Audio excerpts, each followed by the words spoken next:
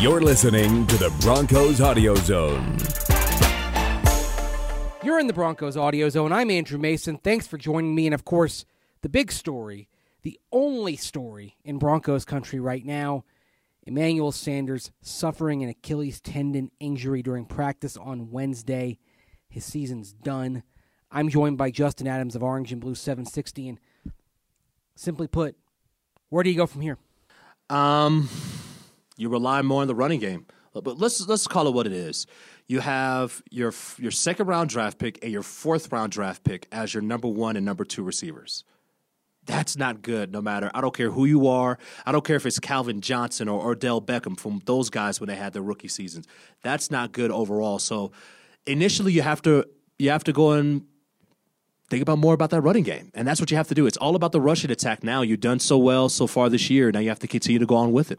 And not just the rushing attack in terms of what it does on the ground. I'm thinking about the running backs and what they can do in the pass game, because Devontae Booker and Phillip Lindsay in particular are very proficient backs at catching passes out of the backfield. And we'll get into what the Broncos do at receiver here in a minute, but I think part of the solution has to come from emphasizing Booker and Lindsay in the passing game more, because without Emmanuel Sanders, you're not going to replace that downfield threat. Now, you can put Tim Patrick in, and he can do some things vertically, but obviously he does not have the speed that Emmanuel Sanders possesses. So then it becomes, okay, if we can't stretch them vertically as much because you have Cortland Sutton and then Tim Patrick and Deshaun Hamilton, guys who don't have the same skill set, can you stretch the field horizontally? Can you dump it out to Devontae Booker, Phillip Lindsay more? Do you sometimes line up Phillip Lindsay at wide receiver? We've seen him do that occasionally in the past, kind of motion out of the backfield. But do you have some plays where you go three wide and Phillip Lindsay simply is one of the wide receivers just splitting out wide with Devontae Booker in the backfield in the shotgun alongside Case Keenum, say, on third down? 100%. But the issue is it that you're going to have that with three wide receivers? That's that's not the issue. Even if you put Phillip Lindsay out there as one of the wide receivers, the issue is that one of the things that we talked about with Cortland Sutton earlier, we talked to him around the Baltimore Ravens game of what he was learning from Demaryius Thomas at the time and also Emmanuel Sanders. It's about making up your mind immediately on the fly, where defenses, they change all the time what they're going to do in the secondary. You have to make up your mind. If it's a cover two, this is what I'm running. If it's a cover one, this is what I'm running. If it's zone coverage, this is what I'm going to run. Those are the things that the Broncos will have to do, and these young guys are going to have to do on the fly, working with Case Keenum. Mace, the only thing that is good about this injury is that it happened on a Wednesday. You have Thursday, you have Friday, you have a walkthrough on Saturday to be able to now work with your quarterback on what type of things we're going to do. You make the playbook that's pretty thick, you slim it down a bit, and you run the best routes for these young guns. Because that's what you're going to do. You pick up Andre Holmes for the Buffalo Bills. He has 12 catches on the year for about 154 yards, so he's not that big play threat. But the biggest thing you could do is say, what are some things that we could do to continue to attack in the intermediate routes and to be successful there? Yeah, Andre Holmes gives you another guy in the room, someone else with experience that will help you depth-wise and if you really get into a pinch. But you do have to play to their strengths a little bit. Yeah. Deshaun Hamilton, remember, he came from Penn State, pretty well established as a slot receiver, and he can run good routes. You probably use him in the slot a little bit more, sometimes use River Craycraft, sort of a little bit by committee a bit, but it's still not ideal, needless to say, for the Broncos right now. How much do you think this hurts their chances of making a run to the playoffs here? Because, of course, they have no mulligans. They've got to win them all realistically. The only chance they have if they don't win all four is if Baltimore goes 1-3, if the Miami Dolphins go 1-3. There's a lot involved that would have to happen for the Broncos to make the playoffs if they don't go 4-0. The Broncos' defense has to be more opportunistic than they have before. That's the only way that even this team, more than the last few weeks. And when you think about the last couple of games, let's be honest. You go back to that Cincinnati Bengals game, the scoring drives the Broncos have. Their biggest one was due to A botched punt? 33-yard drive after a muff punt by Alex Erickson. And you were able to throw the football in the end zone to Cortland Sutton from there. That's what the Broncos are going to need. You're not going to get a muff punt every game. That happens every so often. But you're going to have to force more turnovers. See, this is not much more about the offense now. It's about the defense. The defense, they're going to have to do more. You have to get more strip sacks. You have to be able to take more chances. Don't forget, Chris Harris is out. But this goes to guys like Von Miller, to guys like Bradley Chubb. Those are the guys that are going to have to make more plays. And another thing is you can't find yourself down 2 possessions at all the rest of the way in the season. If you're going to win games, there's no way you could be down 14 points. I would even argue 10 points. You got to keep games within 1 possession to have that one drive where you're able to go and tie a game or win the game. Well, one key for the Broncos in the last 3 games that they've won, obviously it's takeaways. 9 takeaways for the Broncos between special teams and defense, 3 per game. So at minimum, you have to maintain that. But you said you've got to take chances. I think that's really well stated and something that's crucial because with the injuries on the back end, with Chris Harris Jr. out, with Tremaine Brock not practicing on Wednesday, and right now you're looking at having to play Isaac Yiadom extensively, having to play Jamar Taylor potentially for 40, 50% of the snaps on Sunday against the 49ers.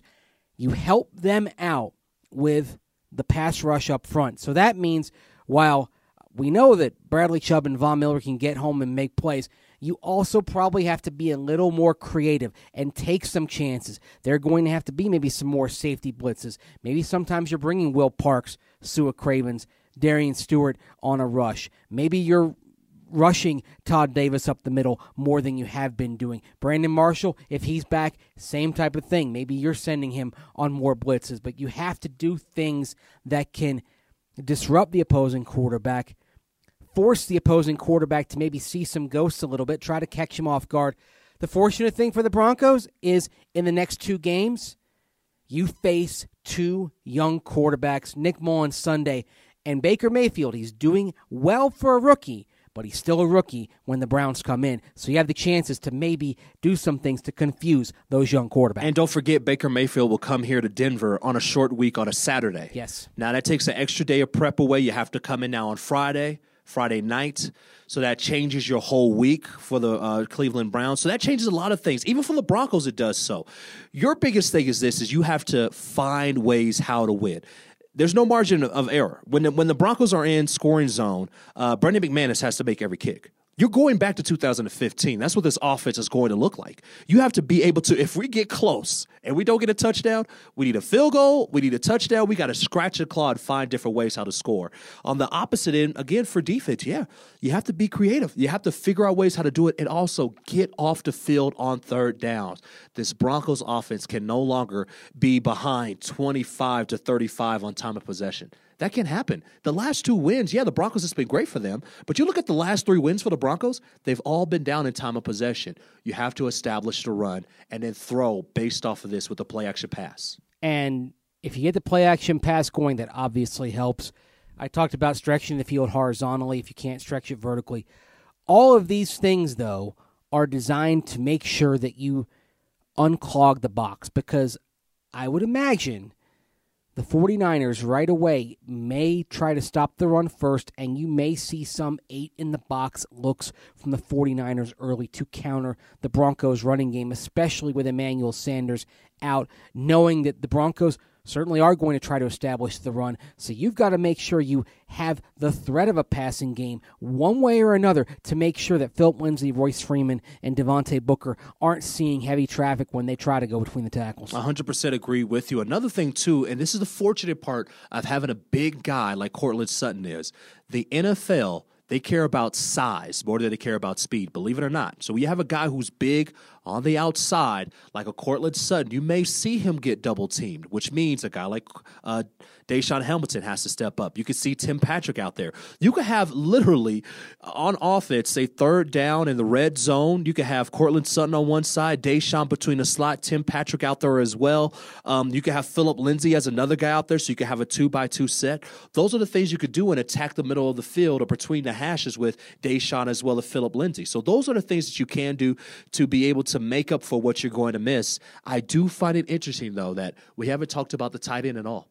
And that speaks a lot about this offense. I love Matt LaCosse and what he brings, but you lost your starting and backup tight ends, guys that you have invested a lot into. Matt LaCosse is a guy who's going to have to step up, and he has to figure out a way to have, I say, 3 catches a game.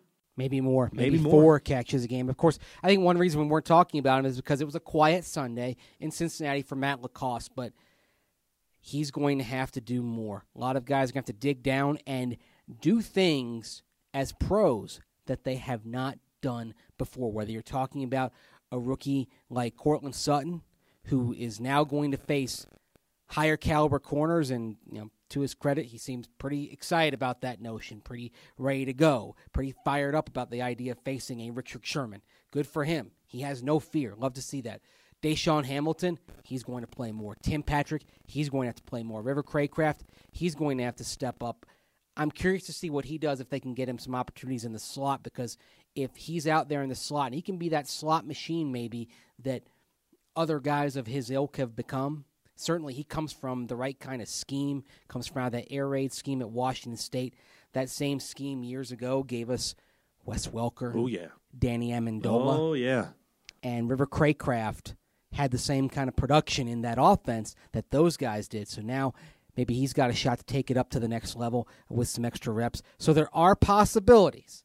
I don't think the Broncos are done by any stretch of the imagination, but to make it happen, guys have to do things that they have not done as pros. Before we go, the Broncos had the 23rd passing attack in the league. Now with Emmanuel Sanders out, they're going to fall a bit. They're going to drop in that area a bit. But again, they could do enough on offense if they have strong defense like they had before. In a 3-game winning streak, they've only been giving up just a little bit over 16 points per game. If they could continue to have that, they could continue to win these football games and then have a great opportunity to get into the postseason against the Los Angeles Chargers on the last game of the year. You mentioned defense. Let's go right to Bradley Roby, who talked with me, Steve Atwater, and Ryan Edwards in the locker room Wednesday afternoon. Here's that conversation. Chatting with Bradley Roby, man. How you feeling like your season so far? You guys heading into this home stretch? How are things going? We're on a 3-game win streak, so it's going good, and we're just trying to keep it up. One day at a time, one play at a time. Losing Chris Harris Jr., it probably doesn't affect you because you're still focused on one guy, but how much did that hurt the defensive backfield potentially? Anytime you lose a player like that, it's not going to be easy, but with our mentality on this team is next guy up. So, Ike's going to step up, and we expect him to play at that level. Yeah. What do you seen on film from the San Francisco 49ers, and what are you looking forward to in this game coming up on Sunday? Their record is not as good, but they're still going to be a tough team. Every team in the NFL, you can lose any game. So every game has to be approached with the same seriousness and focus.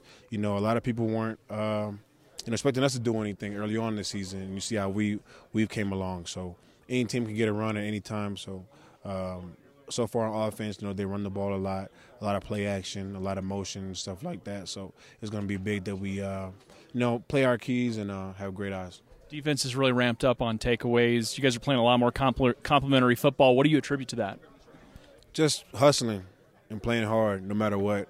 No matter what happens in the play, you can lose the play at the snap, but play till the whistle blows. And, like Will's fumble, that everything about that play looks like a touchdown. Wide open, guy run to the end zone, then, Will's hustle, a lot of turnovers. So that's all turnovers are, just hustle. Hustle and stuff like that. What has been the difference in the last few weeks that maybe wasn't there earlier this season for the D? I think that we're just making those plays now. The NFL is a small margin. Sometimes you win those games at the very end, sometimes you don't.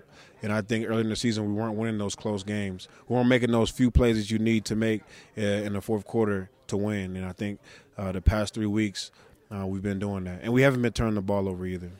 Yeah, the team has been suffering a myriad of injuries throughout the year, and this last one with Emmanuel Sanders. Hopefully it isn't as serious as everyone is reporting right now, but when there are injuries like that on the offensive side of the ball, does the defense feel a little bit added pressure? I believe so, because anytime you lose a guy like that, especially Emmanuel, it's going to affect the offense. And if it affects the offense, then we have to pick our side up. So we have to be that much better come Sunday, when things like that happen. Have you had a chance to talk to Jamar Taylor at all? Yes.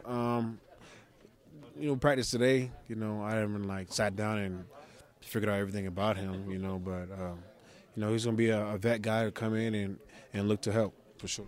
Going against the young receivers like Deshaun, River Craycraft, Tim Patrick, what do you see from them that will allow them to step up with Emmanuel Sanders out? They're all talented.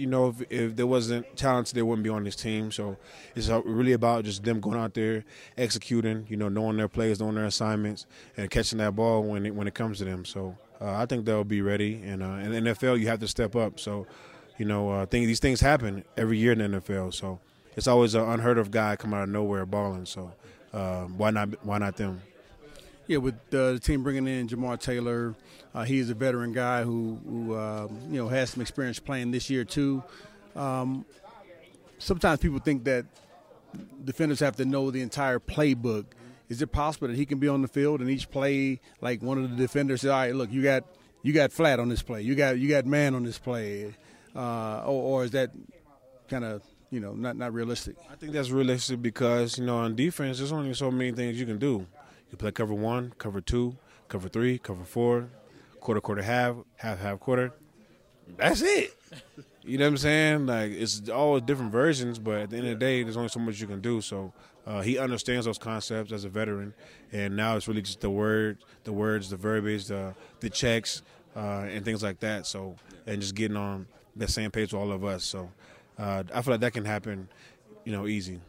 Last question for me. How's Isaac Yadam's development been over the course of the year, and what have you said to him? What have you and Chris said to him about what he needs to continue to prove on? He's just been steady this whole year. I think that he's a guy that goes out there and he does his job, does what the coaches ask him to do, and that's all you need. And I think that he'll be ready for this opportunity. He's a competitor. I've seen it. He's kind of a quiet guy, but I've noticed that he's not gonna take no from nobody. So I like that about him, and I'm interested, and I'm looking forward to seeing how he performs out there on Sunday.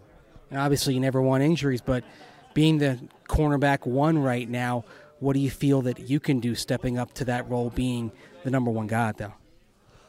I'm just gonna do my job. You know what I'm saying? I never felt like there's 1 or 2. You know what I'm saying? It's left or right to me. You know what I'm saying? So I'm gonna hold my side down. Help Ike do what he can to hold his side down, and just go from there. Good stuff from Bradley Roby, and there's plenty of more good stuff in the Broncos Audio Zone. Go to denverbroncos.com/audio. You can hear plenty of other interviews, including the conversation that Ray Crockett and Mark Stout had with the newest Bronco, wide receiver Andre Holmes, who, of course, was claimed off waivers in the wake of Emmanuel Sanders' injury. Don't forget, we'll have more in the pregame horsing around that'll come to you Friday afternoon. Subscribe to the Broncos Audio Zone in iTunes, Stitcher, Google, or whatever podcast software you use, and you'll get it delivered straight to you for the weekend to get you ready for Week 14. Until next time, this is Andrew Mason saying take care. Thanks for listening. Bye-bye.